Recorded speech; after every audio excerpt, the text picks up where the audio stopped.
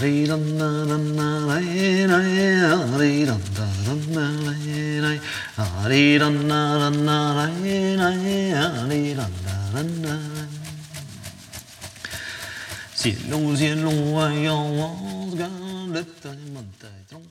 everybody, I'm Zach with Medicine Journeys, and I'm sitting here with Dr. John Shealy. Hi, John. Hey, Zach, how you doing? Appreciate Good. the opportunity to be here with you. Yeah, thank you for your time.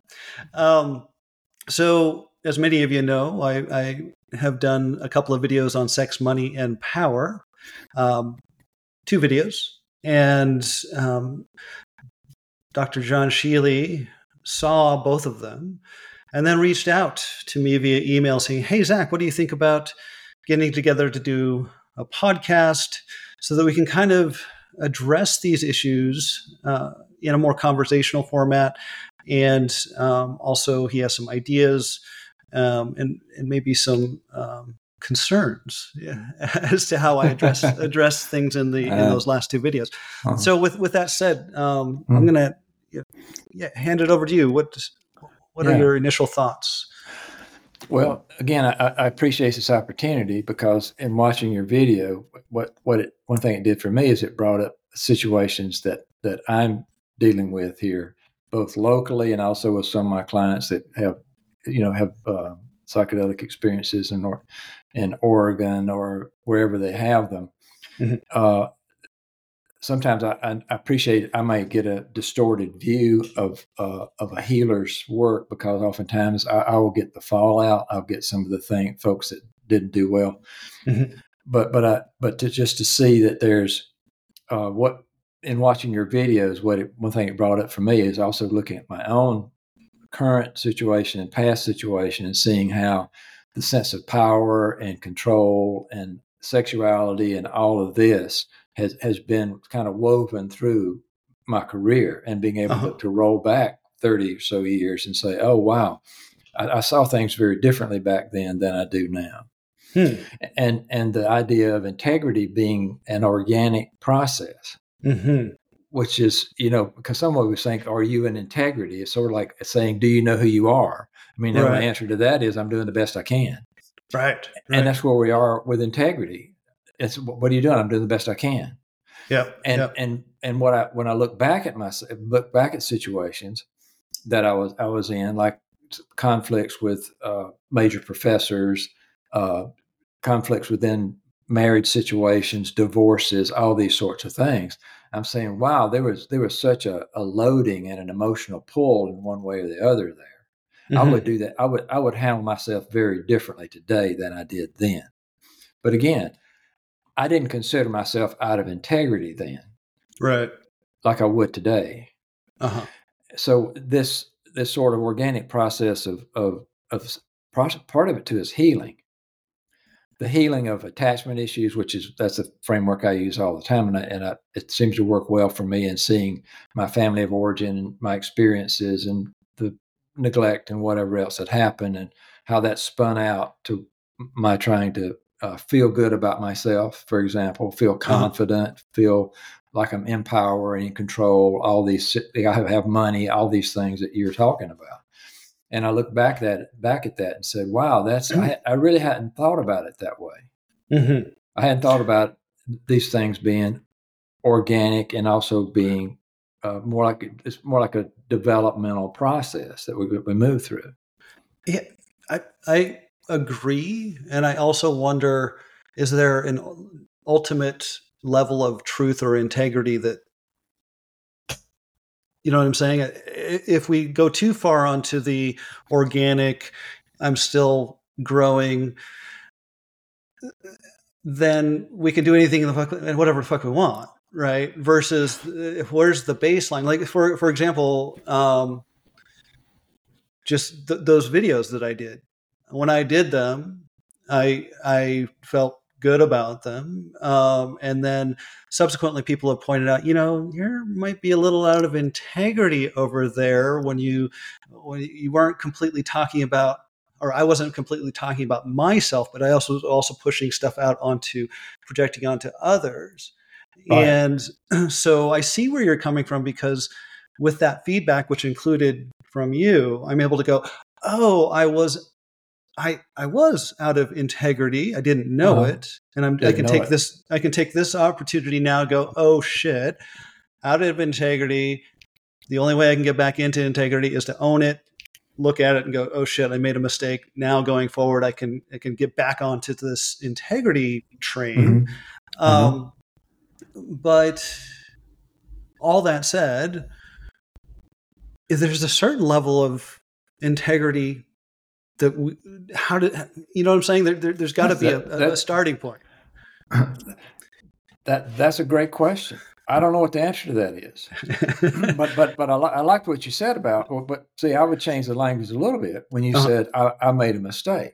I mean, this is sort of classic. This is what you expect a psychotherapist to say, right? My union requires that I say this to you, but because what another way to see it is there's a learning opportunity there, and so.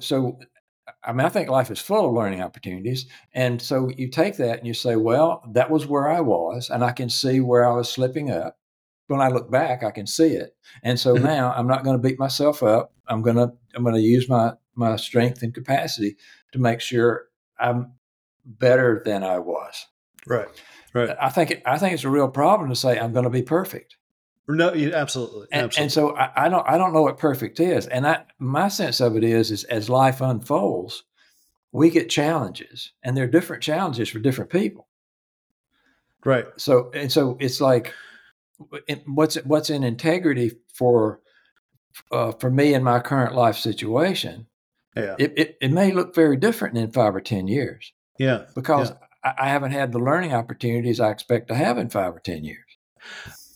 And this is what you're bringing up here brings me to what I find very fascinating is exactly what you're saying, is that everybody has their own sense of integrity for themselves and what they're willing to put up with other people. I'm aware of a couple of people and this is it has nothing to do with me. These are stories I've heard. Okay. But these people have worked with people who they know for a fact were highly abusive sexually, highly, just shocking. And yet they still are willing to go and work with them. Yeah. And for me, that's just like, oh my God, how can that lack of integrity will leak into the space, particularly as it relates to ayahuasca. Two, you're supporting someone who hasn't cleaned their shit up. You know what I mean? By going back.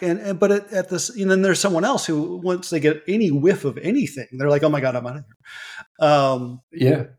So it's fascinating to me, the broad range of what's acceptable for each individual, you know?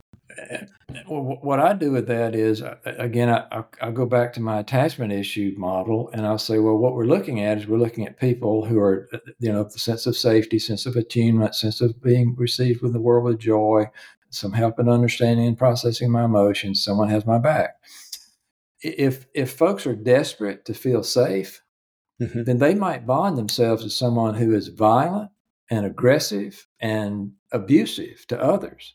But this part of themselves, their little boy, their little girl, feels safe with them. Hopefully, as they move through opportunities to grow and healing experiences and have a good ayahuasca experience, and they're open up and they can see they can reparent themselves, then they will come away shocked, basically, by saying, how could I have done that? Where was I? But these things are very powerful, and they're operating below our level of conscious awareness. A lot of people in a lot of situations, or in a Zen situation, one of the first Zen was the first monastery situation I ever had. I mean, this man was horrifically abusive, and I don't think he ever apologized for the sexual violations he had with dozens of women. And he just kind of like, some of this is cultural because he wasn't from America. And so so in his mind, he says, what are you talking about? I sleep with my female students, doesn't everybody? Well, duh.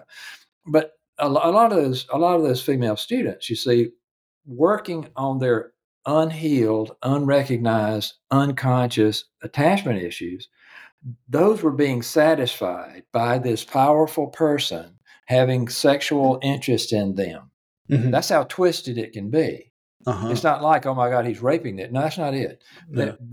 What they're needing in these attachment issues is being addressed in a twisted way. And then once they get healed at some point, they can step back and they can say, holy smokes, that person abused me. I didn't know I was being abused. Mm-hmm. So it can be the person who's not working at these levels. When you're looking at another person from a different lens, you can say, this is a very shady person, but this person, obviously doesn't have a level of integrity Mm-hmm. that I can honor. It's like, holy, that's ridiculous. But everybody's not going to see that, again, because everybody's one model we could use is we're at different levels of integrity based on our attachment issues. Ah, okay. Is it okay that I have a bazooka and 2 50 caliber assault weapons and I carry a gun everywhere I go and I'll shoot somebody if they mess with my car? Well, not really. Maybe one day you'll wake up, but the safety thing, man, there it is. Right. So, Okay. and sense of attunement. And so much of this stuff, see, the thing about sex is that it can tap into so many of these attachment issues. So, and again, when folks are in a well managed with good medicine, ayahuasca experience, psilocybin experience, they are going to be open and vulnerable in order to heal, in order to allow Mother Ayahuasca to come in and help them heal and transform. So Right. they're open, wide open. Mm-hmm. So when somebody comes in and they see that person basically projecting a thing that says, do you see me as sexual and attractive in some way? Mm-hmm. And if they're not on, if the healer or the teacher and the person who's holding the space, that's really the best way to think of it, holding the space and keeping everyone safe in it. And if their energy's coming in either from someone within the circle or someone outside, if they're on the ball, they'll be able to see that and say, oh, that person is reaching out for something that they don't really want. That they're like they're opened up and vulnerable now, and instead of having the safe space to heal, they're reaching out for basically a re-traumatization is what it is. So it's this complicated stuff we're talking about. It's not like, well, the teacher or the person who's maintaining the space has to see this person in a distorted way. They just have to see them in an unwise way. See them in a way that their ego is triggered by it. Their own attachment issues are saying, "Oh, this feels great that this person's attracted to me," and then they write off. Now integrity again. See, from that perspective, they say, "Well, what looks like this person wants my attention. What could be wrong with this?" Right. So it's a really tricky situation. And so how that totally clear. Very tricky situation because we have all these attachment issues, and if we're a participant, we're opening up and expressing these attachment issues that are attracting things that we don't want. The facilitator has their own egoic things going on that then interacts with these attachment issues, either with their own attachment issues or perhaps just they're big like, hey, I feel good because this person's into me. Right. Yep. That's an attachment issue too. Yeah. Okay. It's coming from, I'm being received in the world with joy. I'm special. Look how special I am. And so, and so as it relates, I mean, we can talk about sex first, but I'd like to talk about power and money and all this other stuff as well. Okay, sure. I'm sure it's all related, right? Right. So let's talk about sex and relationships specifically. How can we mitigate it as facilitators and also as participants? Because particularly on the participant side, because that openness, that vulnerability is the key to receiving really solid healing during particularly ayahuasca. I'm not as versed in the other psychedelics. I mean, I've experienced them, of course, but yeah. So do you have ideas? I mean, we've certainly tried to put in protocols, medicine journeys. We can talk about those, but I'd love to hear what Mm-hmm. your thoughts are on Yeah. how to mitigate that. Well, my most powerful experiences have been with ayahuasca for sure. Mm-hmm. But also, I mentioned psilocybin because I work with a lot of psilocybin. In some ways, I think psilocybin can be safer for folks that aren't really ready to go into the deep end of ayahuasca. Mm-hmm. But yeah, I think it's very difficult. One is to be able to be aware of what's going on, Mm-hmm. to be able to say, I'm going to go in, I'm going to become vulnerable. And ideally, they will have an adequate capacity to read the energy of that person before any medicine's taken. Mm-hmm. They'll come in and say, it's just something doesn't feel right here. And that would be, I mean, if you've already flown, halfway around the world, whatever else, it might be difficult to say you can take the medicine or not. Mm-hmm. But that may be what you need to do. Mm-hmm. That's where personal recommendations, other people who've worked with the teacher, all these different things, and also, just how is it? How do you feel when you're with this person? Mm-hmm.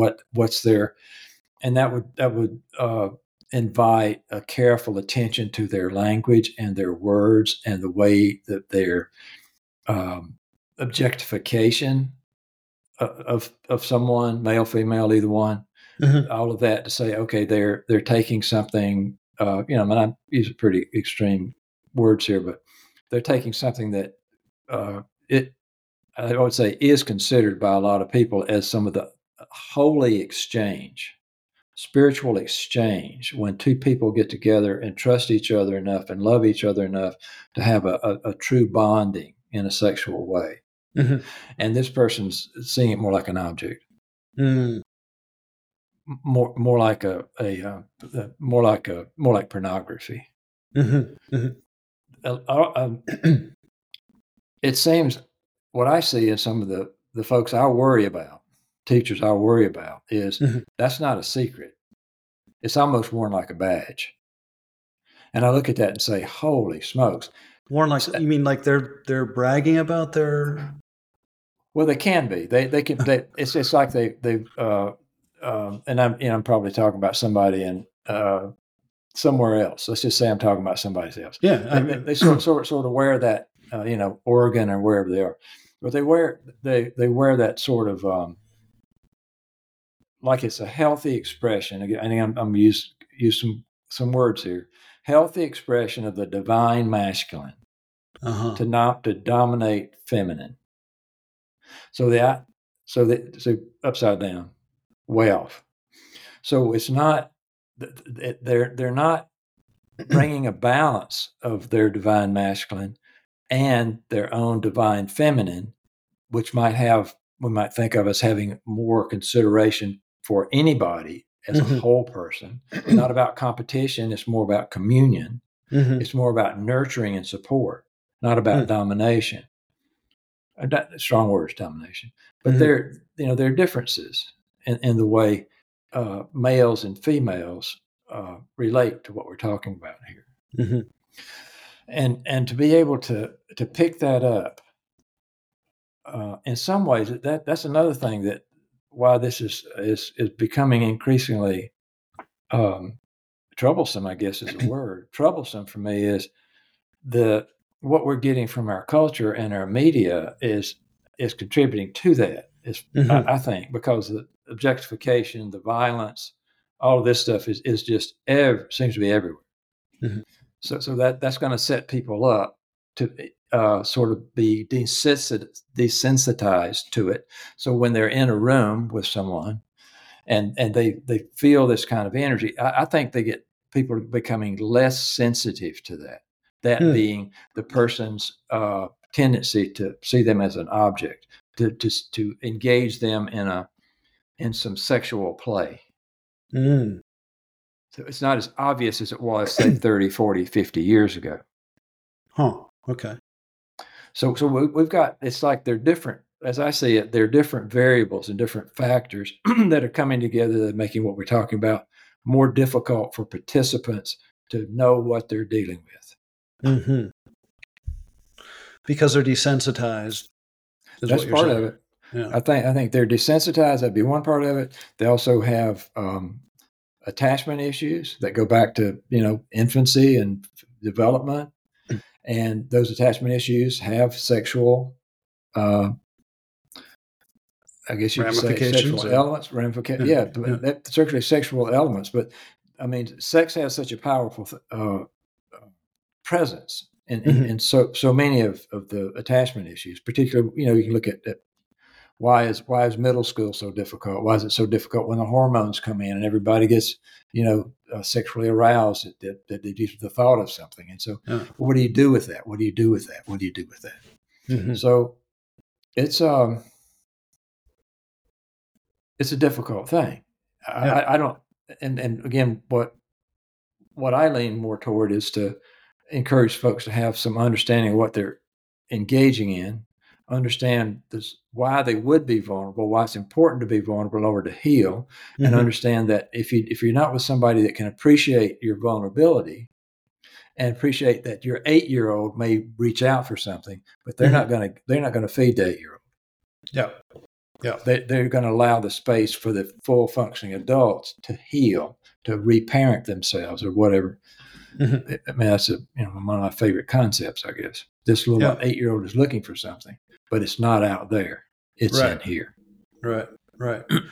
And ironically, that's where ayahuasca can be so helpful is that it's in here, recognition and realization. I guess I'm given my background, my experience, I'm way more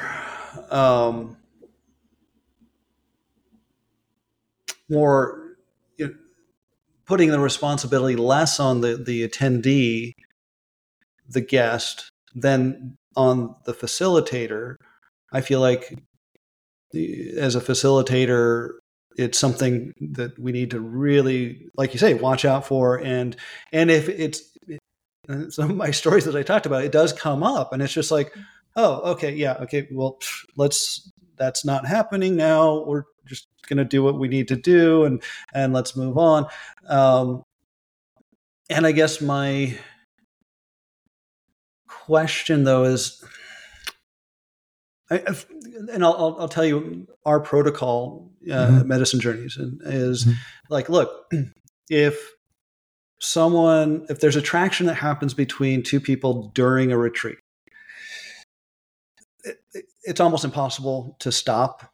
Not to say that it happens all the time, but if it's going to happen sometimes. You're talking about participants now. Participants, two participants. I'm talking about participants, and I'm also talking about participants and facilitators. Okay. Yeah, and our protocol is absolutely no expression of that during the retreat itself. And particularly for the facilitator, like no contact with said participant for at least 30 days. And then something that I've never tried, but I think it's a good idea, is once that 30 days is up and there's some conversation and everybody's on the same page and let's explore this further, I would. This is something I want to do. If I meet someone in retreat, I'm who knows, because I'm now single. So I get to do these thought experiments. Yeah, right. That's right. No one's hurt. Yeah, no one's hurt. I get to do thought experiments and see how. So 30 days no contact. That gives plenty of time to clear the medicine. There's no influence there. And then when there's a conversation and everyone's like, yeah, let's explore this, I'm going to take 2 weeks with that person, not 100%, however it works out, but where neither one of us are in the medicine space at all, or any type of entheogen or intoxicant. That way, there isn't, again, a re-amplification of what was felt during retreat. You see what I'm saying? Yeah. Because I'm saying this as a facilitator who has access to entheogens and ayahuasca all the time, is that there can be a temptation to be like, okay, we gave the 30 days.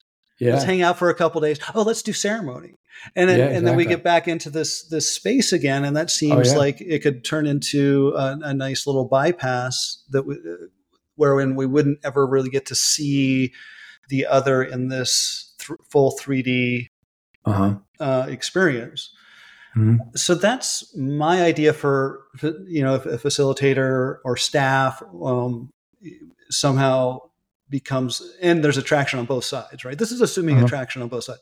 And it's just basic, no tomfoolery during the retreat, no hanky panky during the retreat at all, no contact.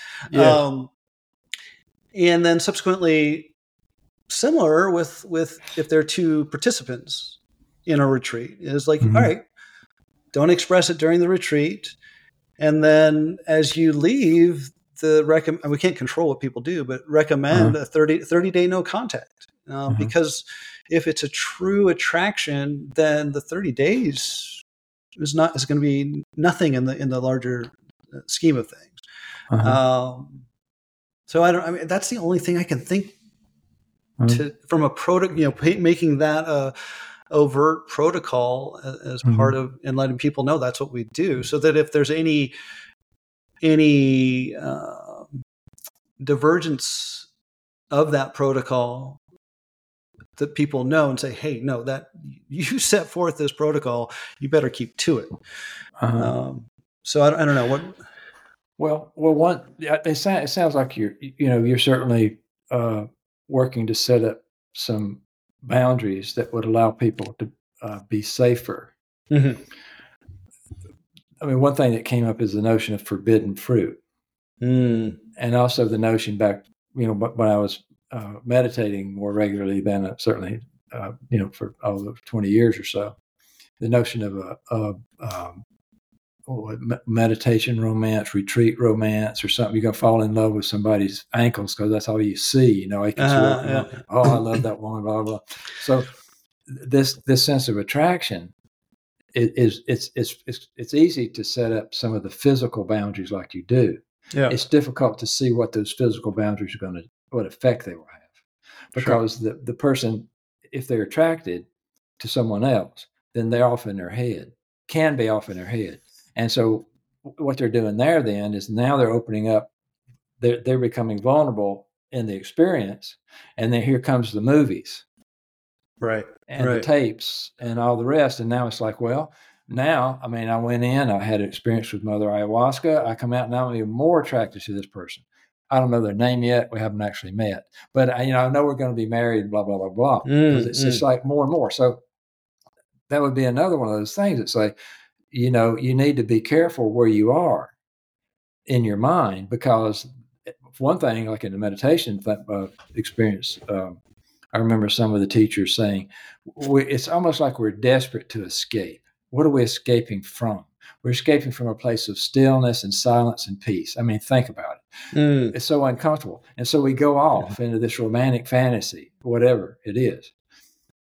And again, it can be so powerful because there are no distractions. I'm not watching television. I'm not looking at social media. I'm not driving around, whatever. It's all right here in this little room for 3 days, 5 days, 10 days, 30 days, whatever it is. Like, wow. So it's boiling along.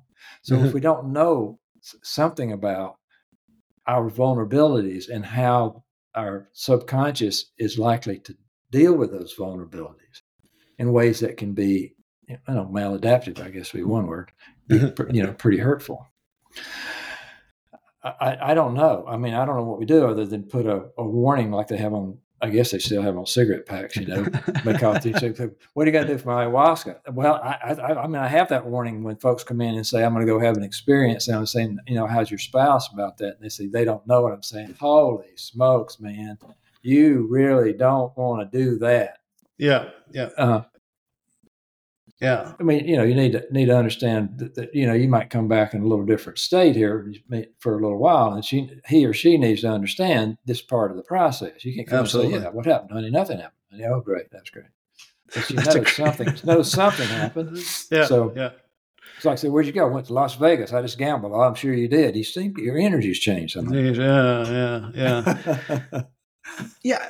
And we're being very, we're talking about very sensitive things that we might start to sound alarmist, and I hope we're not scaring people too much, because I do want to kind of take things down a notch in the sense that Sure. we're talking about a very serious issue and issues, and at the same time, we both support the use of ayahuasca with solid facilitators and Yes. in a safe space and all this sort of thing. Right. So we don't want to throw the baby out with the bathwater, because I would say the majority of the ayahuasca circles and practitioners and so forth are, when we're talking about these issues, are quite good. Would you agree? I mean, or maybe I don't have the same view that you do either, and it's kind of unknown to a certain extent because there aren't studies out there and so forth. And I don't know. I mean, I'm just trying to count up how many shaman I've worked with, and I guess the number would be 5 or 6. And then, of course, I've had experiences in Florida, no shaman. Bad idea. Yeah, but they're pretty booming business. Wow. Down in Mickey World, I'd say. Right. Just think about it, and I'm sure a lot of people are getting some good benefit from that. It's just kind of spooky for me. But, yeah, and I agree with what you're saying, that it's not like, I think my sense of it is, I would say the vast majority of people who are experiencing ayahuasca are having a very positive healing experience from it. That's not what we're talking about. We're talking about like I said, 999 positive, 1 negative. It may be a little more than that, but there are some things that I think what we're talking about now are obvious problems for some, whether it's ayahuasca, psilocybin, whatever. Some of the leaders and some of the holders of the space have obvious issues that don't seem to be recognized. And then you see, I mean, there's so much around these attachment issues, and the in combination with the sense of development and the seeking of a tribe. So you come into a circle and you have these types of rich experiences with folks, and you say, I've got my tribe now. And maybe you do. I don't know. There's a strong drive toward that. Yeah, and definitely. In that tribe mode, as we might look at some of our politics here and pretty close to us, in that tribe mode, reality of the character of that person, quality of that person, all the rest starts to fade. It's not being picked up. Yeah. And so that, again, that's another I don't know, source of concern, I guess, to say, okay, so let me get back again to say, it'd be very helpful to have some understanding of what you're looking for, what the vulnerabilities are, and try to and get a teacher that has a good recommendation, get a teacher that has some really extensive experience. They've been doing this for a while. Yeah. And they've had these experiences with ayahuasca or psilocybin, whatever, and they've been healing through that process. Goes back again to the Roshi, Zen Roshi, who would be considered, I think, by a lot of people as someone who is awake. He is an awake person. Well, these behaviors over here doesn't seem like he's very awake on that channel. Right. Yeah. So, and this is interesting. We're kind of delving. This is where power and sex come into play, and they intertwine, because that same person, my guess, I'm guessing here. Yeah. Well, I'm more than guessing. I'm speculating. Educated is that same person who hasn't addressed, if you want to use the attachment issue model, that's going to manifest in several ways, and one of which is the sexual expression, right? And so I would think that some other ways that it might manifest is the self-aggrandizement, which we see a lot in ayahuasca. This specialness, in crowd, out crowd. That's right. And I'm curious about red flags for you. I mean, I have some, but I'm afraid if I go down my list, it's not going to look good. Well, it doesn't have to look good. I don't think it has to look good. Yeah. I don't know. I mean, what I would say is, I mean, I've had, I don't know, I would say 5 or 6 teachers, meditation wise, that I've been close to for a number of years, and also the work I do. That there's some conditioning to be able to pick up something's not right here, and along the integrity route, along the drive for power route, those things. So, and again, 2, 3, 5 years from now, I might be saying, I can't believe, you know, that talk we had back in December. I was like, I had no clue about what was going on. But that it's kind of, you see it like, okay, so now what's the deal here? Where's the power play? How are they interacting with staff? I mean, like, you know, folks, when they were talking about dating somebody, a common question is, how do they treat wait staff? And they say lousy. I said, that's a good little red flag for you. They're not likely to change that between day and tomorrow. And to watch that. But see, again, if we're looking for power and someone's kind of boastful and powerful and what appears to be abusive to other people, they say, wow, it's a strong person. Well, not really. That's not a divine masculine you're seeing. That's a distorted masculine you're seeing. But you're resonating with it maybe because that's what you grew up with. Reminds you of dear old dad or Uncle Bob or something, and you know how to relate to that. That's one thing that makes it difficult too. Yeah. It's again the experience is, especially if someone is tuned in and they feel called to this level of healing experience. More than likely, way more than likely, this person is going to have a rich experience. But then, if we reduce it down to the cigarette pack warning, pay attention. What do you notice about this person? What do you hear from other folks? That's difficult too, because other folks can go in and come out with all kind of projections onto that teacher. Yeah. I don't know if I took us off into the ditch again, but no, I'm just, again, it's always helpful to have some guardrails, like I said, red flags to kind of to look for. I'll throw one out that drives me nuts, and I see it. Okay. I see it in the spiritual world a lot, and correct me if I'd love to hear your feedback. It's like whenever someone comes out with a bunch of flowery, goggly gook language that doesn't really say anything.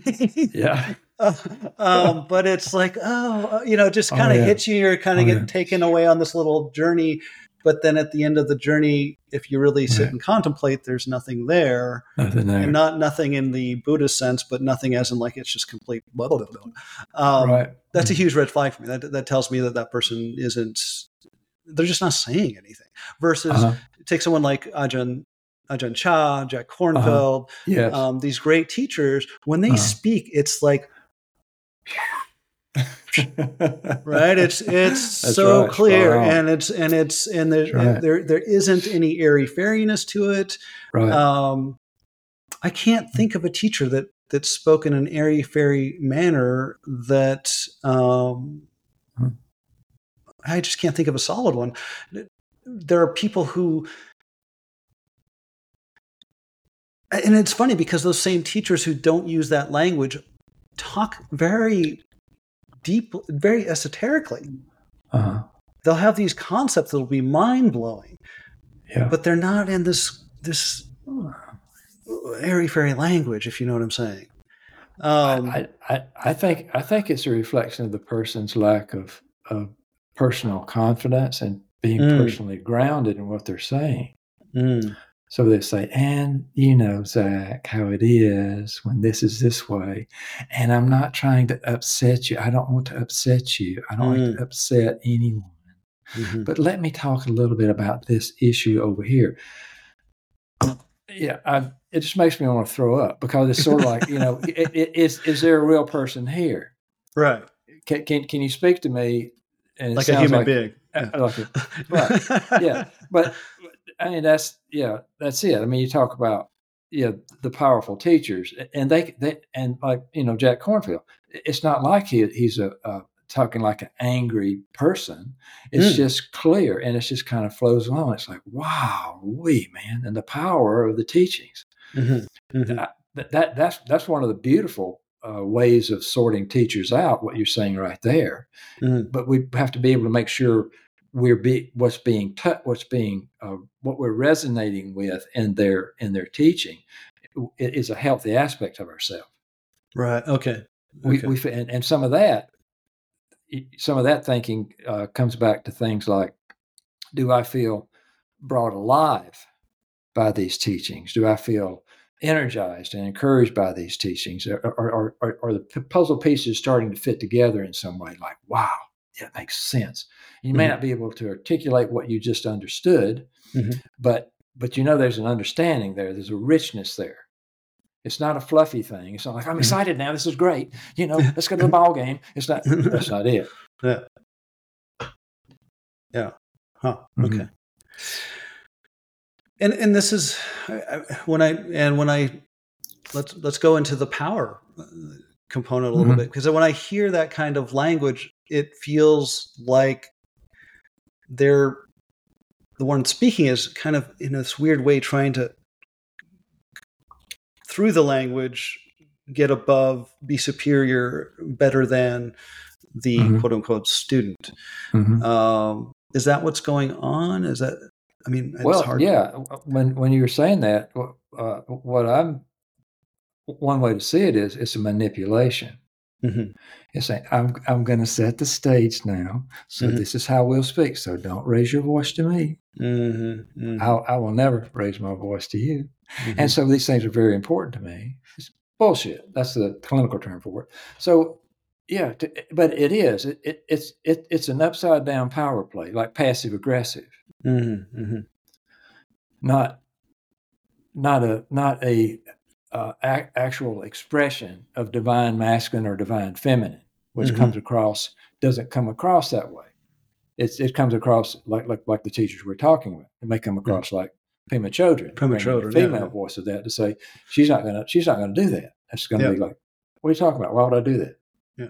And I've heard her get stern. I've heard her bump, bump, bump, bump, bump. She's not afraid. I don't know that I've ever. I haven't studied or listened to her enough to hear her angry, but I've certainly heard her start to get stern about things. Yeah, and that's another. There's that fine line between sternness and browbeating, right? And there's a different feeling between the two. There's a different feeling between the two. I'm finding out more and more as I get older in this dance here that I have with people. I think people see me more like a grandfather now. And I don't know why. I don't know either. I can say, it's just, I dye my hair so it looks great. So, but I can say things to clients these days that 20 years ago, I would say, man, you can't talk to people like that. But they hear it because it's communicated from a place of love and concern. And not to say it's all cleared up, but I'm much clearer now than I was 20, 30 years ago. And so here's a delivery, and here's an openness. And if we feel like if we have respect for the person and they're speaking in a clear voice and they notice something about us and they hit us with that, it's like, wow, thank you. It's not like saying you lousy person. It's like saying, wow, look at the power that you're holding back with that tone of voice, for example. What's that about? Why are you making yourself small? And of course, there's all sorts of, my language is getting more colorful and everything else. I should be, I don't know, but it seems to be working. Yeah. But it's like that. It's like that. This person's very direct and very intense. Some Zen masters can be like that. And some of them also have anger issues and power issues and control issues and sexual issues, all sorts of stuff. But the point you made there, I think, is a very valid one. We receive it differently. Yeah. We can receive it and be open to Pema Chodron saying, get on your cushion. Right. Whatever it is she's saying. Yeah. And so what? The sex subject is so easy to it's a thing that we can readily identify. The power one is a little power, and then money is also a little more ambiguous for me. The on the what are some abuses of power that you've seen in your experiences outside of ayahuasca? When is it a problem, and when is it like they're just teaching? Because that can be a confusing thing. Is some I've seen some people go through some awful experiences, and they'll walk out and go, "Oh, well, that was just them teaching," and I should just take that as a lesson rather than that was bullshit. It's a tough one. Yeah, one thing I learned about that in the but I'll just throw it in the meditation pocket without getting more specific. When there's a doshin, when there's a direct person to person interaction, it's just you and the Zen master. All sorts of stuff can happen there, but they can also be very gentle and very sweet and very kind. Never seen them like that in the circle. Sometimes these interventions occur in the circle, so that the one-to-one is going on, but the people witnessing it, it's like, holy smokes! Talk about a violation of boundaries. Talk about abusive tone of voice and language and all the rest. So it looks like from outside viewing it that the person is engaged in a very strong and hurtful power play. My sense of that these days, judgment / discernment, is it is hurtful for some people. And it is a re-traumatization for some people. And that's where the problem with the leader, the teacher, taking on that sense of power and not having the capacity to handle it. So that's not an uncommon thing in our culture to see. Whether it's a coach hitting a referee or something's happened somewhere. You say you've kind of lost it now. You've gone overboard now. And it's the money thing's tied in that too. It's my wife and my experience in Peace Corps in Southern Africa there for 2 years, 3 years for her. Very clear realization: we will never know what it's like to be poor. I mean, I could pull out my American Express card and buy the fucking village. So that means you have $2,000 credit limit. Not much in the village. But to understand that, so that appreciate it. That's a gift of grace or whatever else. But it's also an American passport. I can cart myself down the airport, go home, wherever. These people can't even leave. They can't even make it to the airport. And make sure that doesn't come off as a sense of power, domination, superiority, all of these things. The mind can go all kinds of places with that. But we bring it back into the teaching situation with participants. The participants are opening up and vulnerable. We kind of likely, ideally, I would guess, to see them in a more vulnerable state than you'd ever see them out in normal life. And so if you don't understand that, they are more vulnerable now than before. So the fact that you're in control of or think you are, at least, depending on the teacher, on the space that you're holding, and this person can't even control. They're crying and screaming and kicking and throwing up and doing all kind of stuff. You appreciate that. That's what you're using your power in a positive way to hold the space for someone to have healing experiences. But if there's some unrealized drive over here, drive of inferiority or whatever, then that can be a place that says, I enjoy being powerful, and I'm powerful in contrast with you. So, and again, I compare it to the even the money side. It would be using that power to try to extract more money, using that power to extract sex. But in that power for power's sake, it's hard for us, other than feeling just gross in its presence, if we recognize it, or just like, oh, this person's just so full of themselves. Oh, that's one. That's one trauma. But what are some other negative aspects to that aren't as obvious as, say, the sex or the money side of things? Just the power for power's sake, and just that person kind of reveling in the rock star situation that they're in, so to speak.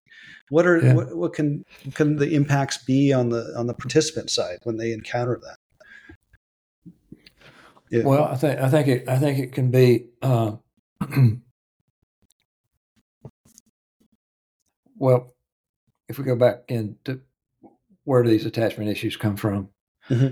So this person grew up in a situation with someone who was full of themselves and exerted a lot of power and control and domination over them. They can feel comfortable in that space. This feels familiar. I know how to play that guy or that woman. One way I think about it is, and I say this to a good number of my clients, how old do you feel right now? When they're in a space of vulnerability, and they'll come up with something like 8, 6. So what I appreciate this is a functioning adult. They could be 45 or 60 or whatever, 25, whatever they are. But in a place where the intention and the motivation and there's some capacity to open them up to a place of vulnerability deeper than they've maybe ever experienced. I'd say that would be true for one of my second ayahuasca experience in Peru. I hadn't had this before. That now I'm dealing with a child. So what I need to do is I can be powerful in the sense of controlling myself and remembering I'm dealing with a sensitive person here, and they are. And so the question for the participant is, in your own interactions, do you feel cared for? Do you feel safe? Do you feel nurtured? Or do you feel played in some way? Some of the things I've seen in the, let's just say, the wider experiences I've had in different situations, in that space where people are more vulnerable than certainly more than they normally are. And then there are word games being played. So the person's they're not in their 45, 35-year-old mind state. They're 8 years old. And one of my teachers said, he tried a joke one time. He said, the only time the Buddha gave a guarantee was when he sold a used car. And everybody kind of like, did Buddha have a used car? It's like, shit. He realized, he's not, because he's holding space. He's not where they are. But we need to appreciate where they are. And that would be some of that. So just allow yourself to kind of roll back, and now you're 6 or 8 years old. What are you looking for? What do you need now? Is that coming to you? And watch the way that person interacts with the other person. Because oftentimes you can look at that person's acting like an abusive parent. That woman's being this way, the man's being that way. And it's like, wow, and notice how the posture of that participant is sort of shifting and going inward like this. Like not in a healthy way like we're talking about to heal. They're going in to protect themselves. And that person who's doing that to them, well, that's a strong statement, isn't it? Yeah, that is. The person that's facilitating that movement in another person is seems to be either not noticing it or if they're enjoying it. They're enjoying their power. and then they turn to someone else and say, "Come on, you want to mess with me? How about you? Anybody want to mess with me?" I don't think so. Like, wow, what is this about? Mm-hmm. I think the power part and the money part and the sex part and the integrity part, all these things you're talking about, they're all sort of this way. Mm-hmm. Yeah. All related one way or the other. Yeah. Yeah. And there's something about what I point to often is the healing that can occur in these deep psychedelic experiences can allow us to move more into a state of witness, state of consciousness. So we're watching the show and we can say, wow, isn't that something? Isn't that something? Just notice how you feel right now as you're buying something or getting in your car or whatever it is, or buying a plane ticket or whatever. And it's just like, wow, look at that. You feel like the sense of power, control that's there. That would be training and healing for the teacher, as well as a participant at some point. But what we're talking about now is how do we make that power more like a Joseph Goldstein, sense of clarity and the power to help people. Yeah. Well, along those lines, a good friend of mine, and many people watching this might recognize the name Paul. You know Paul. Do you know Paul from Denver or from Fort Collins? Anyway. I don't think so. Okay. Oh, you met him at the Flow Conference. I met him at the yes, that's right. Him and his wife. Right. I remember that. Yeah, yes, yeah. I did. Yes. So he brought up a really good point. He said, a big benefit for or benefit of ayahuasca is this ego dissolution, right? This experience of just completely dissolving, essentially, and how that can happen on a fair, regular basis. And in order for that to happen, we need to be in a space of trust and vulnerability and just surrender. Yeah. Well, guess what? The ayahuasca facilitator, the maestro, they can't. He can't. We got to be watching. We're watching for every And so, absolutely. So what Paul brought up, he says, because there isn't that time for that dissolution, the opposite can happen, and that is the ego gets amplified. Yes. And unless that facilitator, maestro, what have you, takes the time through receiving as a participant ayahuasca or doing some other type of practice on a regular basis to dissolve, to give up to have that ego death, quote unquote, ego death. Yeah.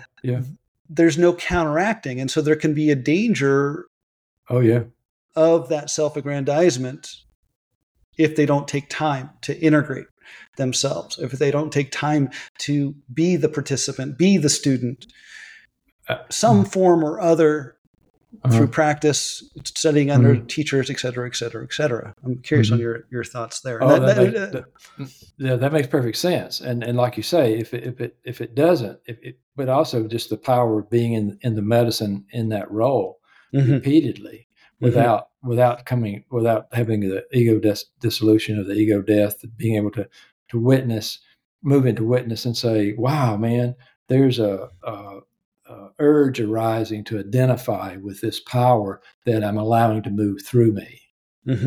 I am the power. And versus, absolutely. I think that's such a common situation, though, in so many ways, for so many of the people that I'm just thinking about what I'm about to say. It's almost like godlike status. That sports figures have, that actors have, and some other folks have. It's like, holy smokes, how do you have that type of reception in the roles you're playing, but still live a good, integrated, wholesome life without some practice that takes you down to the place of, and folks will talk about that, like everything was fine until something happened, somebody died or child got sick or whatever, and and there was a lot of humility in that. I could feel myself as saying, wow, I'm not powerful at all. I can't make this change. I can't make this go away. Yeah. Because otherwise, I mean, that's another one of those things that has to be, in my view, it has to be an intentional practice. And see, if that practice as a maestro is answering these attachment issue needs, not in a healthy way, Mm-hmm. then it's sort of like, why you're asking me to give up things that are working for me? So, Mm. you need to notice they're not working for you. That'd be one thing. But I feel powerful now. And it's just like, well, okay. We'll see Off they how go. long that power lasts if you continue that behavior, right? I mean, that's the right. I mean, that's my guess is that. But we could also see how many people are harmed by that. Yeah. Yeah, I'm getting more and more in line with the reduction of harm side of the fence for some reason. I just kind of like, man, we got this just. Well, and how would, again, it goes back to how does that happen? Because as you said before, you mentioned like drinking ayahuasca without a maestro is dangerous. You did that down in Florida, and I would say that delves into the money side of things, right? Because whoever's doing that in Florida is just doing it. They're cramming in 100, 200 people a night. 100 people they can do 90 some odd, and that's right. That's right, exactly. It's and again, I'm confident there are folks that are getting some good things out of that, but. One night I took very little medicine because I wanted to just be the observer. I wanted to be the sober guy at the party. And I saw some things that's like, man, that just should not be happening. Yeah. Anyway, not to beat anybody up, but it's what I would say about that situation particularly is that let's go have a tribe. Now I have a tribe. Here's my tribe. Okay, great, big tribe, and there's so much to the personal work and the personal healing of the maestro, of the teacher, of the person holding the space. Yeah, I can't imagine an accelerated pathway to that place. Yeah. And it's interesting you bring that up. I mean, the training is so intense just to get to a relative baseline, right? So my training in the jungle was 4.5 years straight, doing nothing else, and literally just ceremony, dieta for 4.5 years. Wow. And then coming out the end, I got this baseline okay from my teacher. And I look at my teacher, I'm like, yeah, there's some things in your life that I don't want to emulate, right? There's some, right. And that's a lot of it's cultural. And then look at myself. Let's see, I left in 2014, and now it's almost 2024. So 10 years later, right. And I look back to myself then, it's like what you're saying about, I look at my history and I'm like, I was a dumbass. I shouldn't have been running ceremony at all. I mean, not that I think I did okay, but on a relative basis, it's like, it's shocking, and it's never done. Right. The healing that, I don't know when the wounded healer becomes healed healer. Doing the best I fucking can. Right. Yeah. Yeah. I don't know that it ever happens, but that we talk about how does a participant identify a trustworthy teacher, and part of that is, are they working on their own stuff? Mm-hmm. And are they owning their own stuff? Are they able to come back and say, wow, man, I'm sorry, I was off base there with that one, or whatever it is. And you can also, one thing I saw with the particularly meditation folks is it's like they seem to have grown to a certain place, and that's sort of it. Now they're there. And over 4 or 5 years, you say, so how are you different? What are you working on now? Oh, the same thing. Same thing, but you're not addressing some of the issues that are obvious to folks that hang out with you like me, but you're not addressing that. You're depending on like one of may even be a large number of lines of development and lines of purification. Mm-hmm. But you've got one down pretty good, and that's what you're running with. There's real danger with that. Yeah. That's one of the things I see with you when recently you got into the working with the energy part in a different way. The Viola work, different thing. Life changing, right. Absolutely. And that was part of the reason I got into it. Was I had all these years of plant medicine, all these years of working with you, therapy. You did a shitty job, by the way. No, totally joking. See, totally joking. I knew you'd see it, right? Your facade is now totally taken down. Anyway, total joke. But yeah, so plant medicine, therapy, and also regular spiritual practice. And I was still working on I was aware of these things that were still there. That's good. That's a start, right? But those other modalities weren't doing it. And so I came across Viola work, and it was quite a bit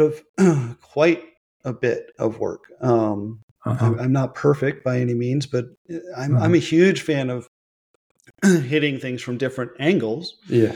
Because there's no one answer. And it's kind of like, well, let's try this. It didn't work. Oh, let's try this. It didn't work. Oh, let's try this. That worked. Okay, cool. We have a winner. But that's not going to work every time for everything else. For everybody, that's right. And what I learned too is that some of the things that didn't work, say 5 years ago, they may work now. I wasn't ready. Didn't have the capacity, couldn't see it then. Yeah, absolutely. I couldn't experience it, open myself to it. Yeah, exactly. Absolutely. It's the whole idea that plant medicine is the answer or therapy is the answer is it's ridiculous. And I'm just repeating myself. Okay. But so you would say, I would point to that too, and look at the teacher on. And this goes across the board, both professionally and also personally, particularly personally. And this is where I feel it's important. I share my personal life and try to be as open and transparent as possible, because I think it's important for people to see all my gunk. And am I working on it? And I am so lucky to have people like yourself, and Paul and Michael and Krista and these other people who will call me on my stuff. Sometimes they take a little bit longer than I would like, because I actually like being called on my bullshit. It's a weird fetish that I have. It's like I like to be told, Zach, you're kind of fucking up. Because then it's a weird enjoyment that I have of finding that shadow stuff and going, oh, you're right, I made a mistake. And then there's such a wonderful opening when I go, oh my God, I made a mistake. And yes, I own it. There it is. Yeah. It's so counterintuitive. The natural reaction would be, let's hide. Let's hide. Yes, let's hide. But it's so freeing to go, no, I screwed up. You're right. And I'll do my best going forward. It's like that difference between growth orientation and a safety orientation. A lot of folks are safety oriented, but what they're doing is they're keeping themselves stuck because they don't want it. They're not open, or they haven't been back again to what is the teacher doing. They're opening and gaining confidence and trust and sense of safety when they're within that relationship have not been facilitated. So they've been shut down. So now they're even more and more withdrawn from the challenges of the deep healing that's possible for them.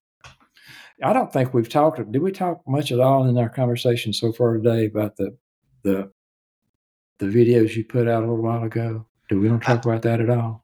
Yeah, I alluded to it early on, and so that's an error that I feel like I made recently. Speaking, I'm just doing this to feel good. Actually, I'm going to bring this out to the surface to show how I've made a mistake and tell everybody about it, and all feeding that addiction I have of doing that process. As long as it feels good, yeah, so this last video, someone, well, one, you reached out and wanted to do a podcast to kind of take things on I think a Yeah. broader level, less Mhm. personal. And Mhm. yes, I had gotten, I think a lot of people felt I got a little too personal in those Okay. videos, Okay. and that personality, that level of personalness Yeah. was not just me. It was me putting it out or projecting it out, and Projecting it out. that was out of that was not appropriate and possibly out of integrity. But again, the definition of integrity is now very it's a moving target now. Yeah. So I just, yeah, I feel like I made a mistake in those last videos, and I wanted to bring Uh-huh. that forth and own it. And Yeah. I I don't know what else to do. Uh, Sure. One of the first lessons I got in the shamanic world was I made a big mistake, and my teacher came to me and he said, "Zach, you're gonna you're gonna make mistakes in this business, this shamanic business, Yeah. and it's not the mistake that's the problem or the issue. It's Uh-huh. what do you do next." Right. And so I really took that to heart. And case in point, it's like, oh yeah, own it. It was a mistake. Can I make it better? Well, I'm trying to do that now through this video. Yeah. And if nothing else, at least there's ownership and recognition of the error. So Sure. Yeah. That's right. That's great. Yeah. unless you have something else I should do too, and I'll do that. Yeah. Well, standing on our head is Oh, grossly underappreciated. appreciate it. Okay. So for you, it's standing on the head. If you're a Catholic priest, it would be how many Hail Marys that would I have to do? Exactly. Exactly. That's right. Yeah. Yeah. That's right. Yeah. It's all good. Yeah. Yeah. Yeah. Cool. That's great. I appreciate the opportunity to have this chat with you. So it's good. Yeah, and I appreciate it too. It is. I much prefer having conversations with people rather than just talking to the camera. Oh yeah. It's just challenging finding people who wanna sit down and are willing to talk with me. Well, Nobody wants to talk to me. So, cool. We didn't get much into money, but I think the power and the sex kind of cover it, right? Money is kind of a extension of that. Is that fair? I think so. I mean, I think I don't know what else money would be. I mean, once you get past the, comfortable lifestyle, whatever, like the numbers back in the old days used to be something like, if you're making $60,000 a year and you can take that to 70, it doesn't make much difference. Yeah. So everything above that is just, play money basically in one way or the other. And then it does get into power. Then it's just all about like look how powerful I am. So okay, yeah. All right, so we don't really need to. Okay, cool. I think I just banged out two videos in one. We talked about the sex, money, and power all together. I don't have to do yet another video, so you're saving me some work. I appreciate it. Oh, that's good. Yeah, that's right. I could see you needed to be rescued, so I came in. Oh, appreciate it. Appreciate it. Yeah. Right. Well, cool. Right. Okay. Well, I think this is a good spot. Okay. Thank you so much. Oh yeah, Dr. John. Thank and you. I'm sure we'll talk more on future podcasts about different subjects if you're willing. I look forward to it. Yeah. So your website is it still BeMindful.org? That's the easiest one. That's right. Yeah, that's right. BeMindful.org. I just have one website that goes either BeMindful.org, JohnShealyPhD.com. They both go to the same place. All right. And then Dr. John, he specializes in preparation integration for psychedelic experiences. And then he's also helped me with just life stuff. He's a great guy to talk to. Appreciate that. Yeah, I highly recommend him as a therapist. Coach, I should say. Coach if you're outside of Kentucky. Therapist if you're in Kentucky. That's right. So right. I ask people to move to Kentucky. It's not a bad place to live. So. You're in Tennessee, buddy. So right. For the moment, I'm not going to be here forever by any means. Okay, right. Yeah. All right. Well, thank you very much. All right. Stay well. All right, everyone. Thank you for watching, and we'll talk to you soon. All right.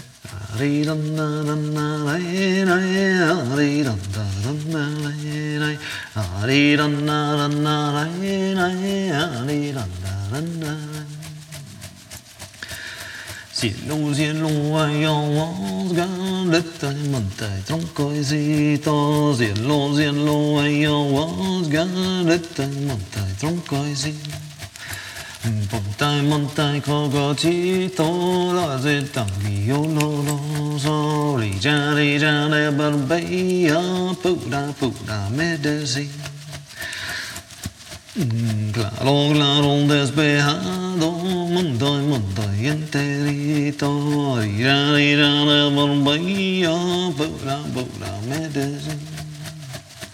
Limpia cuerpoicito, limpia shungoinito, limpia santitito, limpia shungoinito. Poderosa medicina, poderoso icane, poderosa medicina, poderoso icane.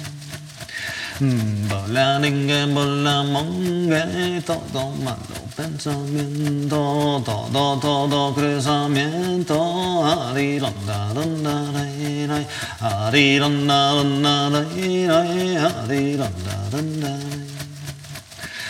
cure cuerpoicito, pura medicina, cuida ringue, cuida monge, ninguna aflicción. Alarimo, pura medicina. Alarimo, pura medicina.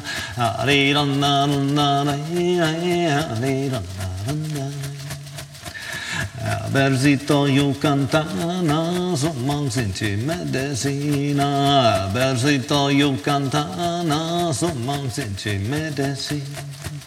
Legitimo doctorcito, poderoso icane. Legitimo doctorcito, poderoso icane. Alarimo, pura lucito ene. Alarimo, pura medicina. Ariranda,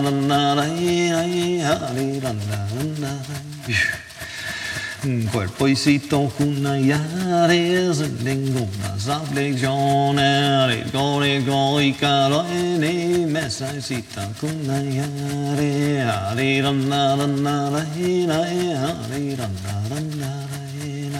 cielo, cielo, ayahuasca, alta monte, troncoicito.